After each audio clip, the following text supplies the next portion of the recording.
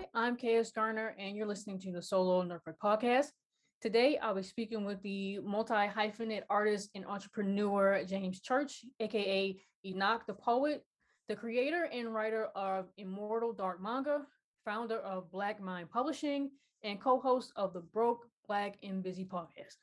Welcome, Enoch. What's good? What's good? Well, outside my introduction, who is Enoch the Poet in his own words? Ooh, um, in my own words, I am a creative advocate for the progression of mental health, specifically as it relates to Black people and our physical, emotional, and spiritual well-being. I think that's me in a nutshell. I'm trying to be a safe space for as many people of color as I possibly can.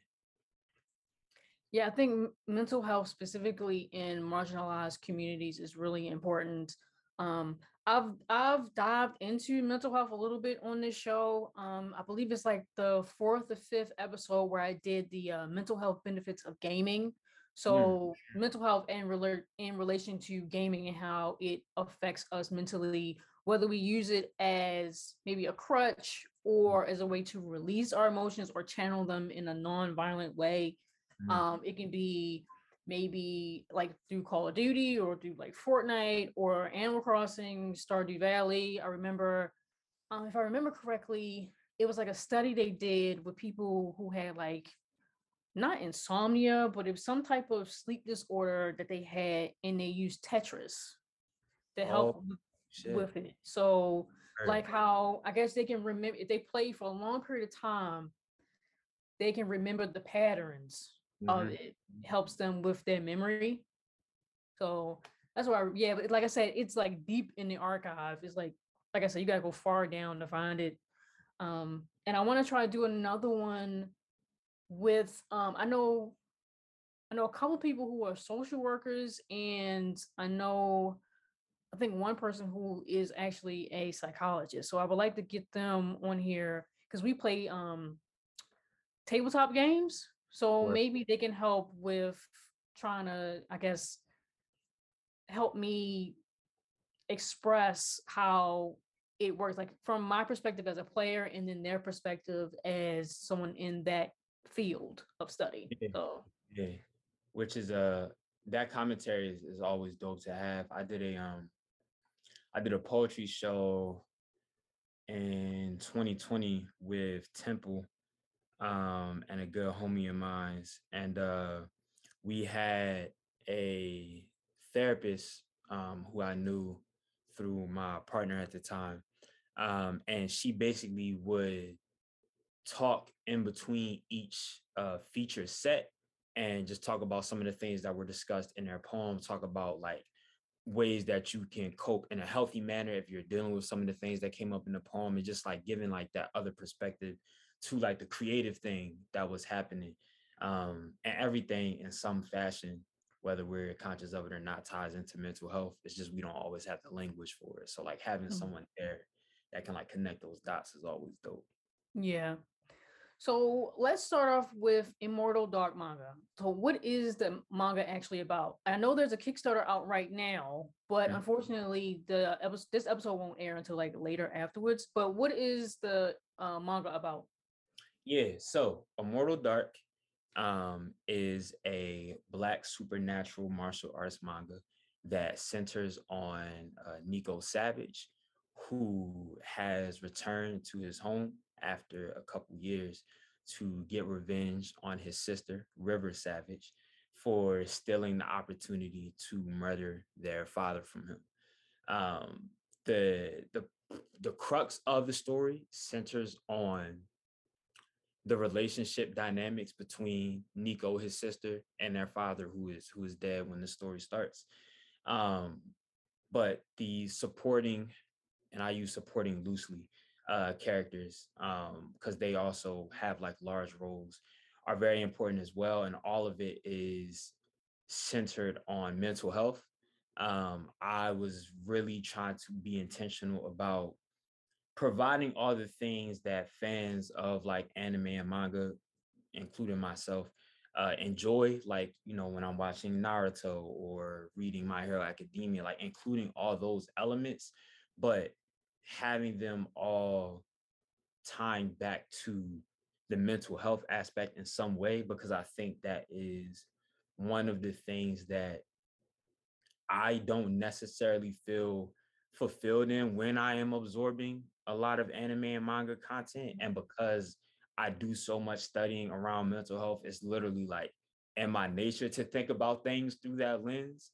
And so Immortal Dark was kind of my venture into one, making tangible like my passion for anime and manga, but then two, like seeing what does it look like to tell a story that provides all these things, but from the element that I always feel like is missing when I am absorbing them. Hmm.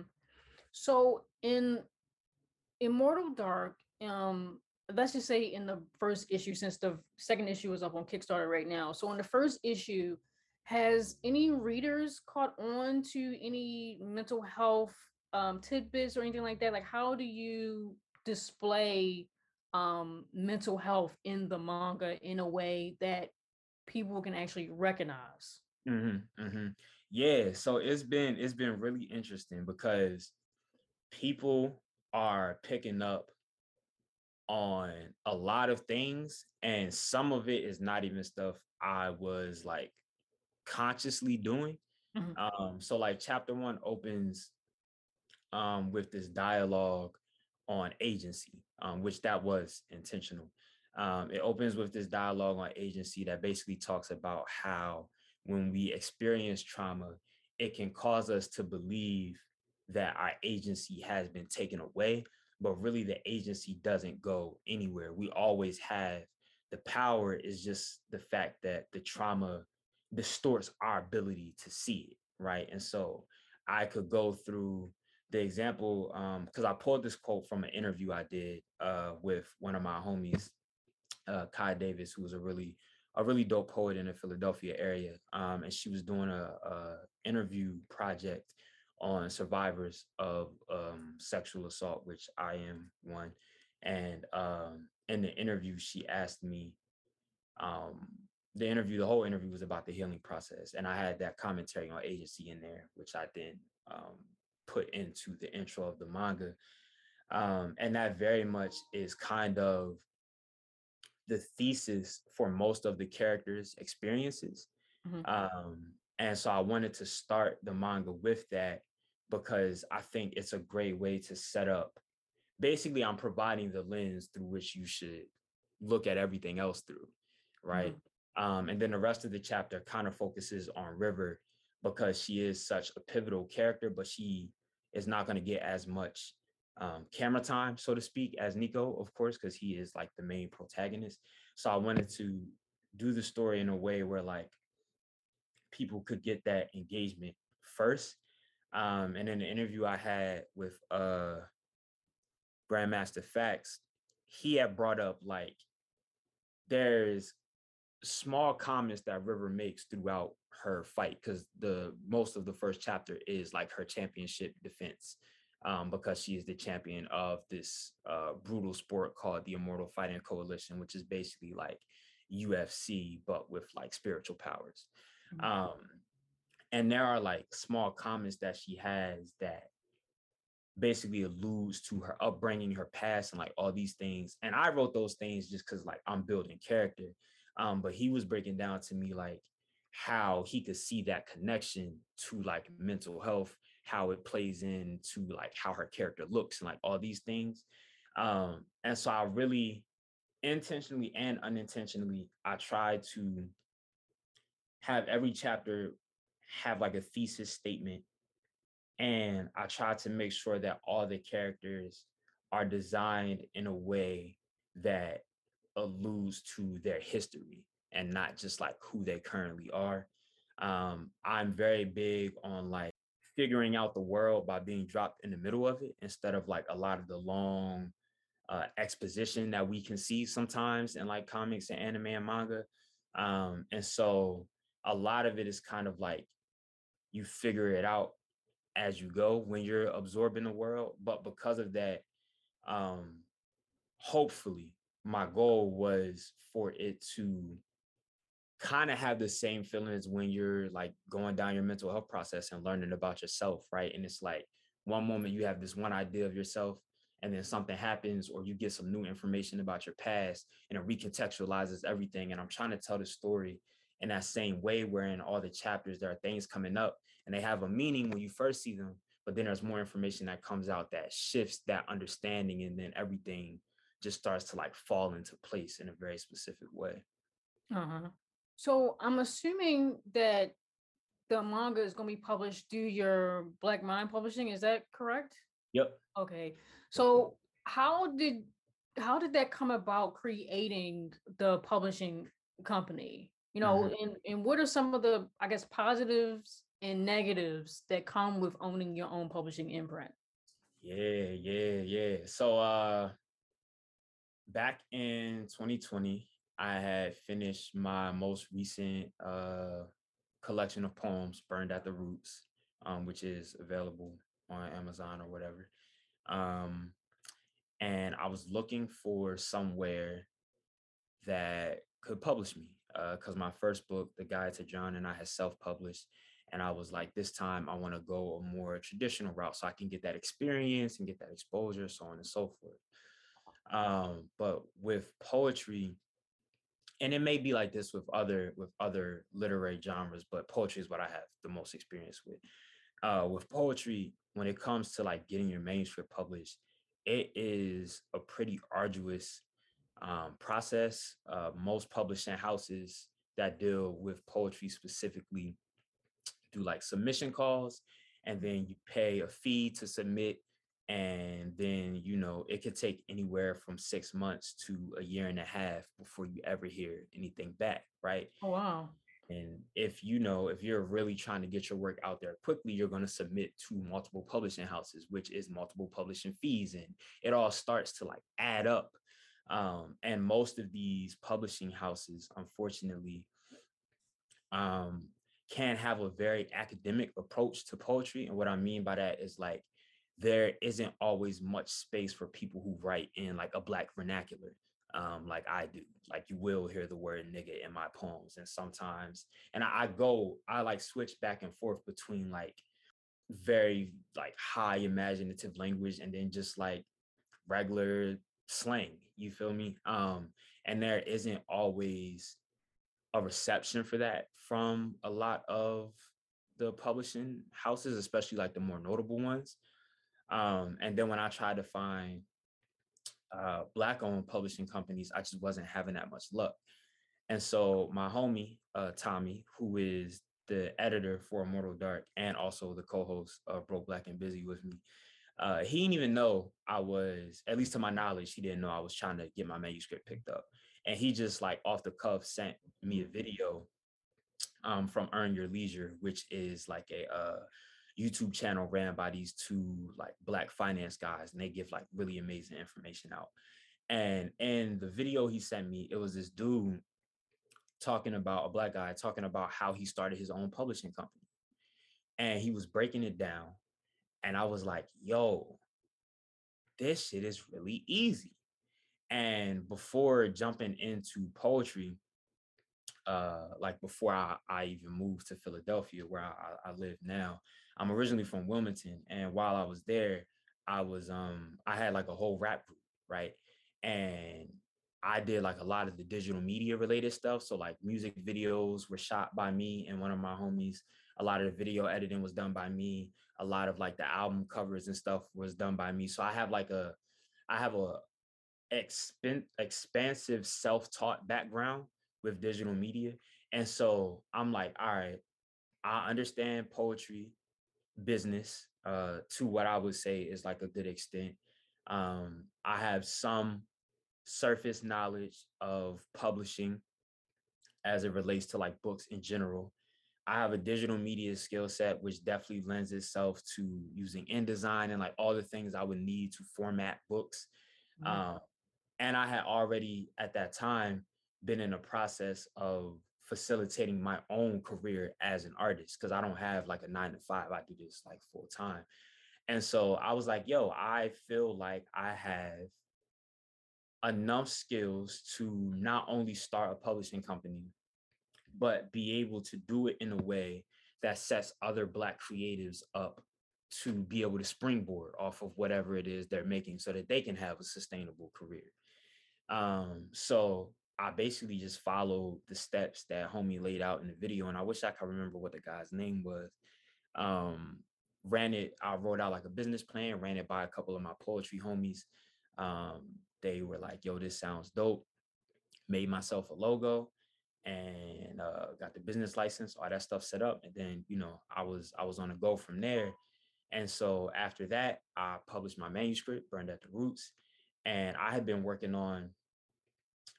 trying to come up with a manga for a while.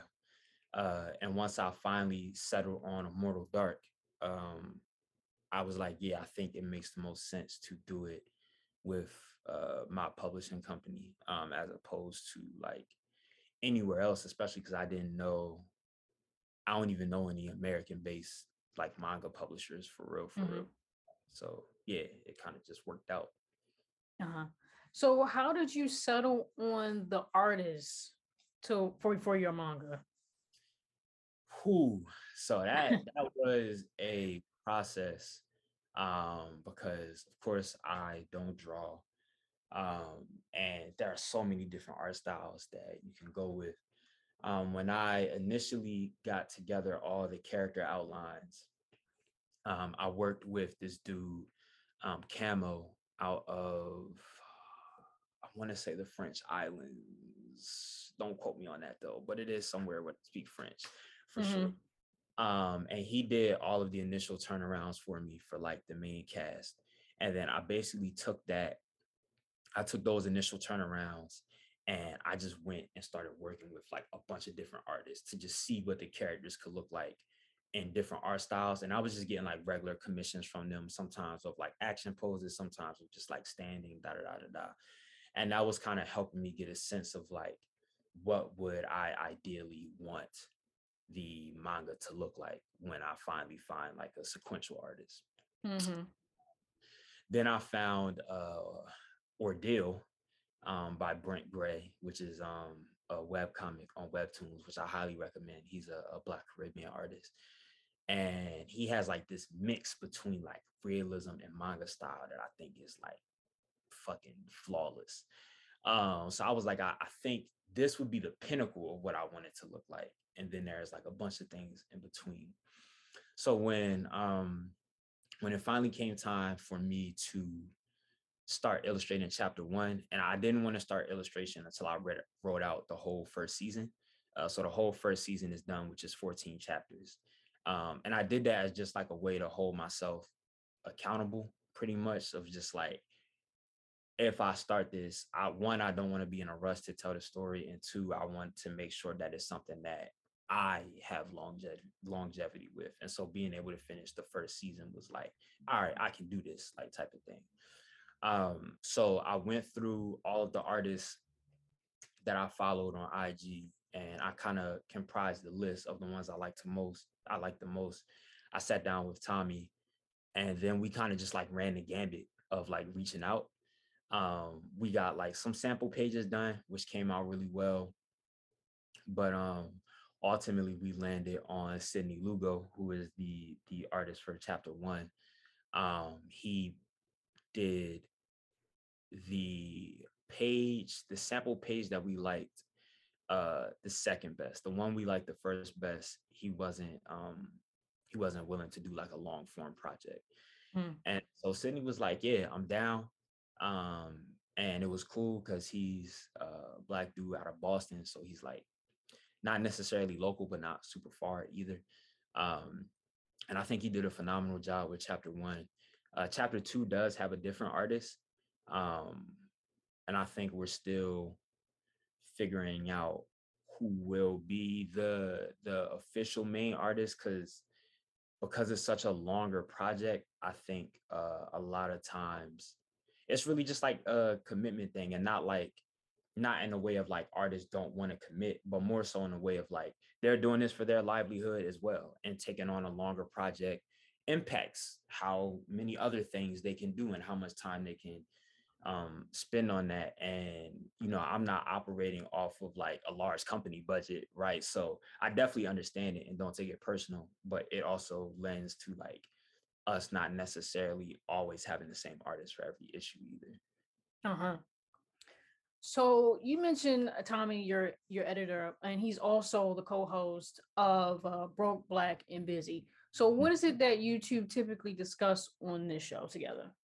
Yeah, so Broke, Black, and Busy really is kind of just like what everyday conversations are like for me and Tommy. We met through a mutual friend, Jasmine Hawkins. She is the president and founder of Urgent 365, which is a nonprofit in Philadelphia. And Tommy was their vice president, and I operated as their creative director. So like I built their website and handled like show promo and like artist bookings and all that stuff. And we met through that. And then, just by meeting regularly, being in proximity, we'd be having conversations. We align on a lot of different things when it comes to just like trying to divorce from toxic masculinity, the social constructs of all that shit, not embodying all these horrible phobias that niggas run rampant with like on a regular basis. You feel me? Like we are both very much like anti predominant culture, and we will be having these conversations like after organization meetings and stuff. And then Jazz one day was just like, yo, y'all should just record these, because I feel like y'all are saying stuff that people want to hear.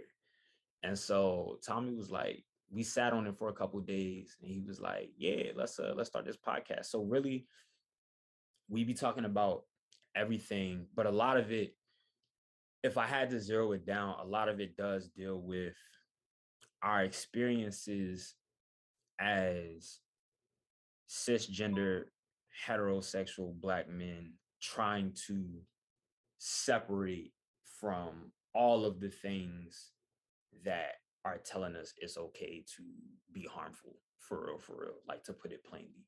And like us talking about our very transparent processes of navigating those things, what those things bring up for us. And things that we think not only apply to us, but applies to anybody who is born under the patriarchy, because you don't necessarily have to be a man to be a misogynist.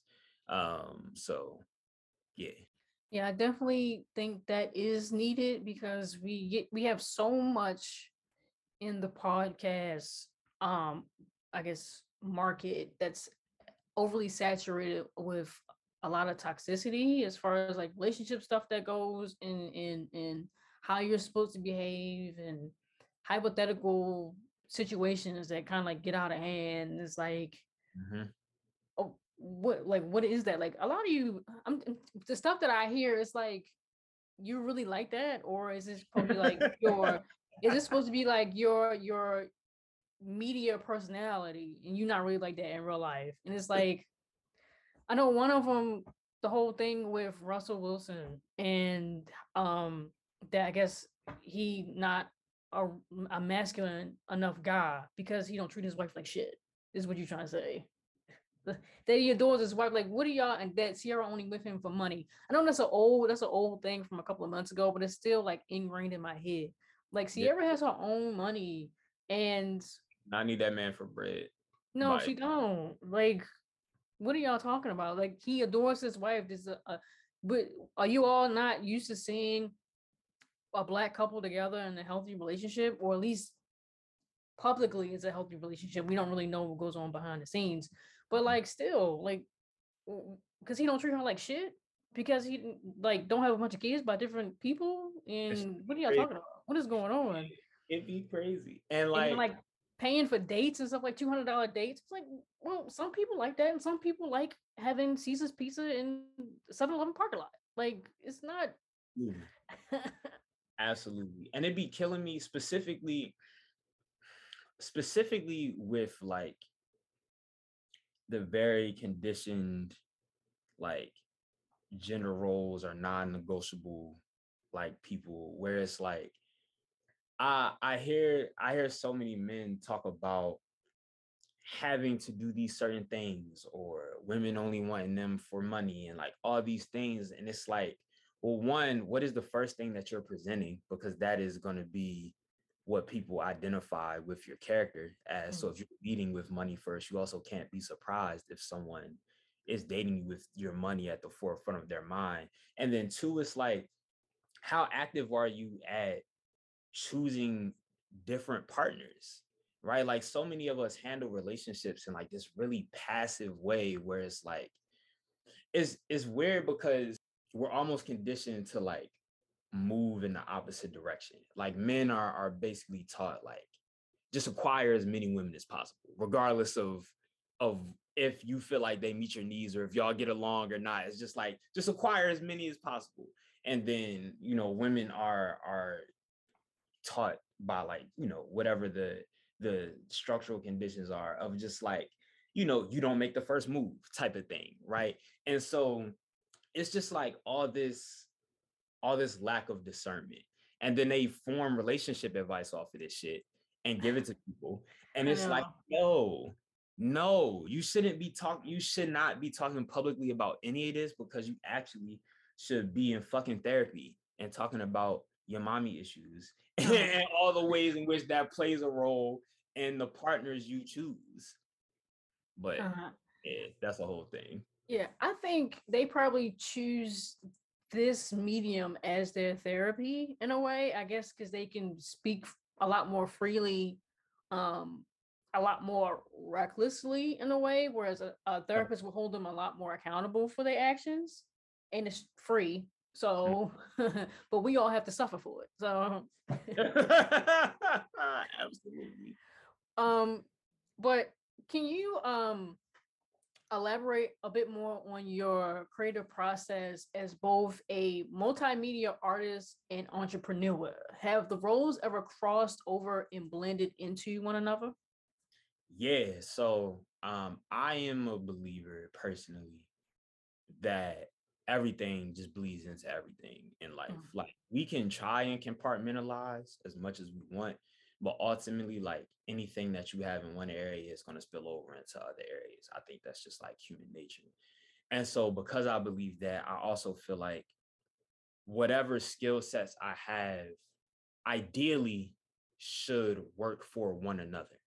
Mhm. And so it's like I should be able to funnel my skill sets into whatever creative thing I'm doing. And then if I shift to another creative thing, I should still be able to funnel my skill set into that and it work out. And so me being somebody who is like visual, because of the digital media background, and like before I started writing, I used to like draw like way back in the day. And so in general, like I think in images and visuals, and that plays a role in my poems because a lot of my poems are very like sensory a lot of times. But then writing poetry, and most of my poems are not too long because I have a slam background. So anyway, nothing can be like longer than like 230 for the most part. That helps me be really concise, which plays a large role in my script writing when it comes to the manga, because I don't need as much dialogue and as much space to say things because I'm used to writing more compact and like heavier lines. Mhm. And so all of it like feeds into one another. I think I'm still trying to find a balance between like switching modes, because I noticed like when I'm really working on the manga, I'm not writing poetry that much. Like this year and last year, I haven't written as many poems as I have in like previous years. But then when I switch into like poem mode, the manga like takes a back seat. Which, given everything that's happening with the manga right now, it doesn't really have much space in the back seat for real, for real. So I'm still trying to figure out that balance between like switching back and forth. But I think the most beautiful part of it is that regardless of what I am or am not working on, I always feel like in some roundabout way, I'm still working on everything simultaneously because all the skills Uh-huh. lead over. Yeah, I'm having difficulty with I guess managing both the my podcast and my own writing. Like at this point, I've been doing the interviews for a year and a half. I've had this show for 3 years, but I've been doing the interviews for like a year and a half now. And they can be emotionally taxing, right? Mm-hmm. So in the fall I've decided that the interviews are going to take a back seat. I mean, I still do like the movie reviews and the TV show or reviews, gaming stuff. Like that stuff had took a back seat because of this, because I'm just so tired afterwards. So I can get back into doing that stuff and then take time out for my writing, which, that in itself, as you know, as a writer, can be also emotionally taxing as well. So I can't do both. I can only do one emotionally draining thing. I can't do both. So yeah, that's I've had difficulty with it. Like I would do a little bit of it, but it would be just so much that I couldn't do it anymore. I'll just do some Mm-hmm. of it one day and then I just wouldn't touch it again for another month. Mm-hmm. So because it's so difficult, I've decided to have the interviews just take a back seat until next year. But yeah, that's another thing I'm dealing with as well, is managing the multiple things I have going on. And I feel like I have to have a multiple things going on because then I get bored. And Yeah, like yeah. I'm like looking at my calendar, so I don't have nothing to do. I need to find something to do. But I have a bunch of other stuff that need to be done. I don't want to do it. I want to do something else. So I Absolutely. am. I resonate with that heavily. Yeah. But what advice would you offer to other creators you wish someone would have told you when you first started? So it can be in the manga, it can be in the publishing business, it can be with the podcast, or with anything you feel like you wish someone would have told you when you first started and whatever it was. I think probably, I think probably the biggest thing. Let me not say the biggest. I've been trying to like not quantify stuff or like build hierarchy when I'm talking about things. But Mm-hmm. something that was really important that I realized specifically when it came to like my experiences with poetry is that there's the blueprint people prescribe to you, but that is not the only way to do things. Um, and I would even go as far as to say there is no blueprint for real, for real. There's what is lucrative and what works for you, and there's what's lucrative and what works for somebody else. And those two things don't have to look exactly alike. You don't have to walk in those same steps. There can be overlap. Um, there are best practices, so to speak, but like there's no pipeline for any of this shit, especially like creatively, right? Um, and if I had learned that sooner, I probably would have had a different trajectory uh, with poetry. And I don't necessarily mean that in a negative way. Like I don't regret anything, but I have what I would term as a frictional relationship with like slam and poetry. It's like a love-hate relationship. It's like that one parent that like is equally as good as they are toxic. And so you can't even really decide like which side you're leaning on. Um, and so, it took me a while to like really figure out what it was I wanted to do for myself, like not based on what anybody else was prescribing to me. And then that's the energy I carried into doing the manga. But yeah, if I had learned that sooner, yeah, that would have been cool. I could have avoided some stress. Yeah, I can definitely agree. Um, Specifically with this podcast, because in the beginning I was focusing a lot on like anime and a lot of the popular animes, even though I didn't really watch them or I didn't really care for them. I tried to emulate what I saw in the anime world or nerd world or whatever you want to call it, but it wasn't really doing anything for me. So I Mm-hmm. just started, watching and writing about stuff that interests me. So Mm-hmm. like with the movie reviews, I was doing a bunch of Studio Ghibli films. I wasn't doing Marvel or DC or any type of like Star Wars, anything that was really popular. I feel like they get enough free promotion, you know. Okay. So then I started focusing on like on independent stuff that interests me. I was like, oh, this is really interesting, but nobody's talking about it.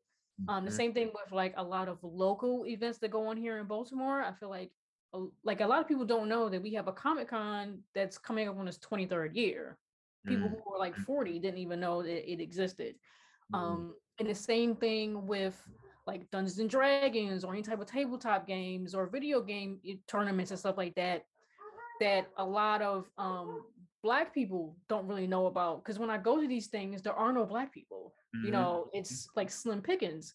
And that's why I try to like I guess you can say journalize them in a way or show them out on social media because we a lot of us don't know about it or we're like too afraid to mhm. go out and be a part of it. So that's why I wanted to capture it in on like my social media posts and then start interviewing people as well because I feel like again a lot of us we have the information um but we I guess we don't know how to share it or I guess you like you said the language Yeah. to know how to express this to other people like how do I talk about money with my comics? How do I talk about or find out things about shipping? And with Kickstarter, like how does that work? The crowdfunding, how does that work? Um, Writing poetry. How I mean, I've written poems in school, but I don't really know like the structure or formatting. How does that go? Um, Publishing, how does that work? How do I get into that? How do I create my own publishing company? Podcast. How do I get into that? Da, da, da, da, da, da. Things like that. That's what I try to do on here, as well as offering free promotion to people when they're doing a Kickstarter or crowdfunding or whatever it may be. So Mm. this is a lot more fulfilling for me versus what I was trying to emulate initially 3 years ago. There is a lot of power in being niche. And I think like capitalism and our consumerist nature makes us feel like it's not like we have to appeal to the broadest range of people that we can, because that's how you get the most profit. But it's like, nah, that shit is not a necessity. Like you can be niche, you can make a sustainable living, you can make more than a sustainable living being niche, right? Because at the end of the day, like ultimately, in my personal opinion, everything is niche until it's not, right? So it's like at one point, all these things that we think are super dope in our mainstream also were niche to some degree. Marvel was not always a multi-billion-dollar company. You feel me?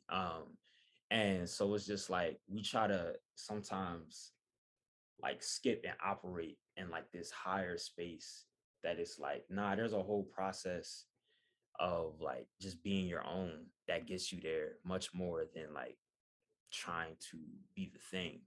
Um, yeah, yeah, hella important. Hella. Yeah. So throughout I guess this whole process, or just maybe even pursuing certain things and attempting to maintain them throughout however many years you've been doing them, do you or did you ever get overwhelmed? Does it ever become too much? And how do you typically manage your mental well-being? So you talk about mental health, but how do you manage your mental health specifically? Yeah, hell yeah, I get overwhelmed. Life in and of itself is overwhelming to me sometimes, especially because I come from a low income household, and that comes with like a lot of things. I grew up in a low income environment that comes with a lot of things, and being intentional about healing comes with a lot of shit, right? But I try to put a couple things in place um to really set myself up for like mental success. And I don't stick to all of them every time because I'm human, right? But I'm very big on guided meditation.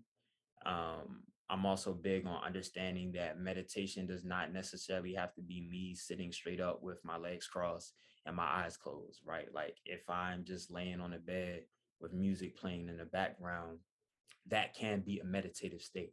So stretching my understanding of what some of these mental health practices look like has helped me to incorporate them in my life in a way that works for me and increases the chances of me engaging with it compared to if I'm trying to do like this set structured thing.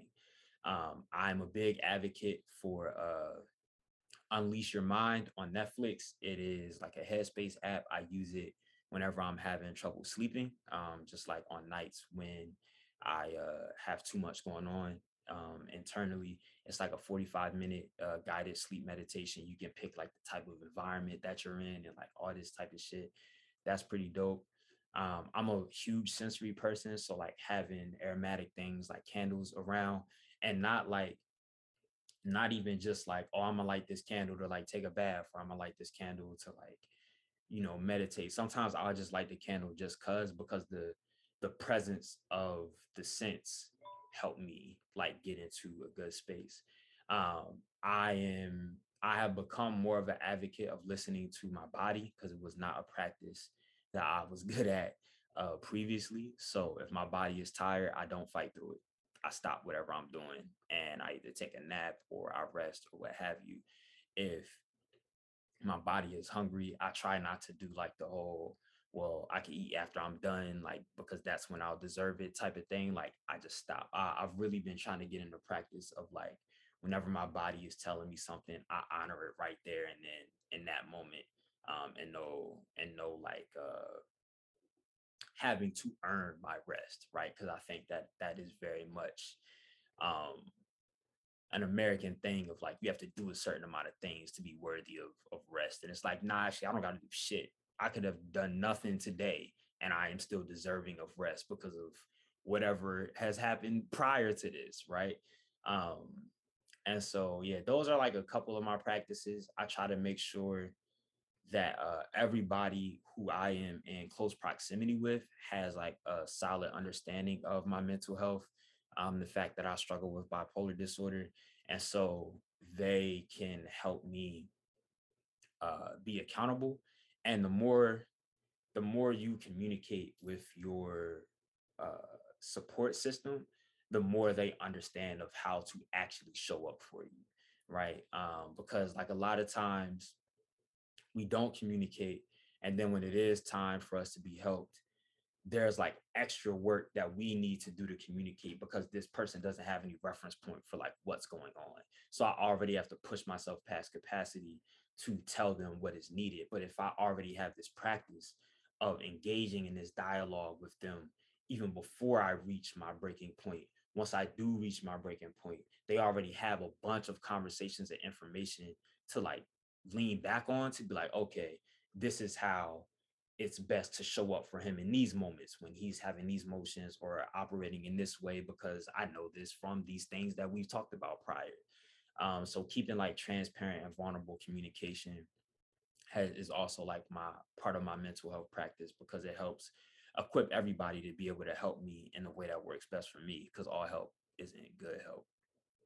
And therapy, of course, therapy is Uh-huh. amazing. Yeah. Yeah. I struggle with the resting part. I remember I believe it was like a month ago before I decided to take a break from the interviews, I felt empty Mhm. physically and like um emotionally, pretty much emotionally, mentally, physically, I felt empty. And I don't think I've ever really felt like that before, you Mhm. know, Mhm. and people are starting asking for more interviews, and a part of me just doesn't know how to say no to Mhm. things, especially now that I'm pursuing this full time. I'm like, you can't afford to say no, but it's like, yeah, you can, because I think it was like maybe the next day, my body, it didn't really shut down. I think I might be over exaggerating a bit, but I kind of got like, I got sick in a Mhm. way. So, and I was sick for like maybe 3 days, and I just really couldn't do anything. Mhm. So I'm struggling with resting and listening to my body, like you said. Um, and then I don't have an issue with establishing boundaries. It's um holding others accountable to those boundaries Mhm. in a Mhm. way that I'm struggling with. Um, and that's outside of the work that I do. Mhm. And Mhm. again, I really don't know how to explain that more to you other than what I already told you. Hmm. So that's kind of what I'm struggling with. And again, I think I just need to allow myself some grace in a way, which I don't think I have ever since I started. Like I've started pursuing this full time a year ago, and I've just been going at it constantly ever since then. And I really don't know how to switch it off Hmm. or pause or slow down, which again, I'm gonna take time to figure out how to do that. And the thing is, working in media is that you're constantly adapting. Yeah. So Shit is changing all the time. it's all the time. My schedule this month is not the same as it was last month. Hmm. This week is gonna be different from next week. Hmm. And that's what I mean. I like that. I don't really like the whole 9 to 5 thing, the same thing every single day. It got really boring and just tiring from how boring it was. So again, I'm just gonna have to start making the adjustment and adapting to a new way of life that is more sustainable in a way. Yeah. Yeah. So, Grace and flexibility are also like two really big things that have helped like my mental health practice. Like even just working on like being intentional about the way I talk to myself, like internally, and like holding my inner voice accountable the same way I try to hold other people accountable for how they talk to me. And like not being too rooted, honestly, not being too rooted in anything for real, because anything can like change at any moment. And like I can appreciate whatever is happening. I can plan based off whatever is happening, but I just can't be, or I try not to be tethered to anything, because then once it shifts, I'm gonna go wherever the shift is, as opposed to like where I might need to be, type of thing. It's I feel like what one thing that I'm really settling with is that publicly, when we talk about mental health and like self love and self care, there are a lot of uh tangible actions we talk about taking, like, oh, having self-care days and going to the spa and like taking baths, and all of that stuff is important. But in my experience, a lot of like the crux of the work is the shit you can't even see. It's the stuff that like is not necessarily like a one-time action, and it's the stuff that you have to work very intentionally over a period of time to shift, and it still won't disappear. Like the self-talk thing, right? Like I intentionally try to talk to myself better, and I still have days where I don't talk to myself that great, right? But that is like a huge part of the mental health practice, because I could do all the self-care days I want. If I'm not changing the way that I'm engaging with myself and my body, then all I'm really doing is putting a band-aid on the things, because I'm not fixing the core issue. And with most mental health things, I would say like the core issue will always be like the self. And that's not to say like we are the cause of all the things that exist inside us, because obviously outside experiences impact us. um, but what we do with that impact is heavily dependent on us, and how we develop from that impact is heavily dependent on us. uh-huh. So my last question for you and I is, what is your idea of success? You touched on it a little bit already. But I asked that because as creators, if we're not getting regular paychecks from a full-time job or making consistent revenue from our art, we're considered failures, or we'll consider ourselves failures. Many of us will put our dreams and projects on a back burner or give them up altogether, because this career path can be, let's say, highly intimidating and competitive. So what is your idea of quote unquote success?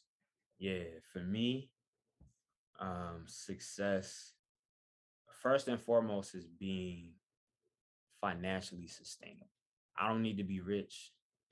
I don't need to have $1 million. I don't even need to have 100,000. I just need to be able to take care of myself and those connected to me in a way that does not set me back. Right. So that's one part. I have to be financially sustainable. Um, I would like to be able to say I have impacted lives. That's part of what I deem like successful. And it doesn't even have to be in like a large way, right? Like I don't need anyone to kick a drug habit because they met me or something like that. But it's like if you had an interaction with me and you felt like I left this interaction with more than what I came in with, then I felt like I did something valuable. You feel me? Small scale. Um, I have to be happy. Absolutely. Um, if I'm if I have all these things and I'm not happy, then I'm not successful to me. I have to be very content and loving what I do and not like in that whole like when you do what you love, you never work a day in your life, like bullshit. There's gonna be work sometimes, but it's like I feel like the work is worth it because I love it so much. It's the same as a relationship. Like you're gonna Uh-huh. have trouble with your partner, but you ride that shit out because you think they are worth that. And so yeah, sustainability, impact on whatever scale, and my happiness are like the three biggest things I think that I consider make me successful. Um, in general, I think anything that's your purpose to do will have a positive impact on you and the people around you. Hmm. Yeah, exactly. Like for me, it's pretty much the same. All three of those: sustainability, financially, um, the work ethic, and happiness. I don't see the work as an issue. I don't mind working. Even Mm-hmm. when I worked a full time job, part time job, whatever it may be, it was just like I said, it was kind of boring, the same thing over and over again, which I enjoy having to adapt to make things work and make the constant adjustments. Um, that's it kind of keeps me on my toes in a Mm-hmm. way, which I like. Mm-hmm. And then you know, being able to continue to do what I do, even with the adjustments, even with cancellations, rejections, um, it like I said, it keeps me that is my happiness because like I said, you can still do the work. Yeah. Still doing it is, in my opinion, is successful in a way. You Mm-hmm. know, still being able to have interviews with people and talk to them about their creative processes and how they do what they do. Still having ideas and this imagination that won't really turn off. It may be in the back of your head, but it's still formulating. And then when it's time for the ideas to come to the forefront, when your mind, I feel like my mind operates before I do. It has stuff going on before I can even acknowledge it. So I feel like when my mind is like, oh, you're ready to acknowledge it, then it'll come to the forefront in Mm-hmm. a way. I don't know if Mm-hmm. that sounds weird. I But I fully subscribe to that thought process. For yeah, so still being able to do the work is success for me. So they'll because I think they'll you'll never have enough money and you'll never have enough time. Absolutely. So just continuing to do the work and trying to manage and maintain whatever it is you have in order to continue to do it is is successful Yeah. in a way. Yeah. Mhm. Yeah. Absolutely. Absolutely. Because everything is always going to be expensive. Uh-huh. Get around that shit. But is there anything else that you want to touch on about the Immortal Dark manga or Black Mind Publishing or Broke Black and Busy podcast that I may have missed or anything else that you want to touch on? Well, you brought up the Kickstarter. You Hmm. did say by the time this interview drops, it'll most likely be closed, which is cool. And after the Kickstarter does close, I will make chapter two available to the public. And so, if you are watching this and it sounds interesting to you, or you just want to learn more about the manga, you can follow us at Immortal Dark Manga on Instagram, or we now have a website up, so you can go to immortaldarkmanga.com, and there's information on the world, the characters, links to purchase chapter one. Yeah, and so I would definitely say check that out. And if you are a visual artist or poet watching this interview, my publishing company, Black Minds Publishing, we have a monthly magazine that we run called Black Minds Mag. Submissions are always open from the 1st to 15th of every month. So definitely feel free to check us out at Black Minds Publishing on IG and submit some work. We only publish Black creatives though. So if you are not of the African diaspora in some form, um, don't submit. But if you are Black or Afro-Latino or Afro-Caribbean or, anything that is Black mixed or just straight Black, that's perfectly fine. Uh-huh. All right. Well, again, I want to thank the multi-hyphenate artist and entrepreneur James Church, aka Enoch, the poet, the creator and writer of Immortal Dark Manga, founder of Black Mind Publishing, and co-host on the Broke, Black, and Busy podcast for joining us here today. Yeah, again, unfortunately, Immortal Dark Manga's second issue Kickstarter will be over by the time this episode airs, but I highly recommend our listeners to consider giving Enoch's website a look and support if they can. All of Enoch's socials and website will be listed in this episode details for those who are interested. Again, I am KS Garner, and you have been listening to the Solo Nerdberg podcast. Thank you.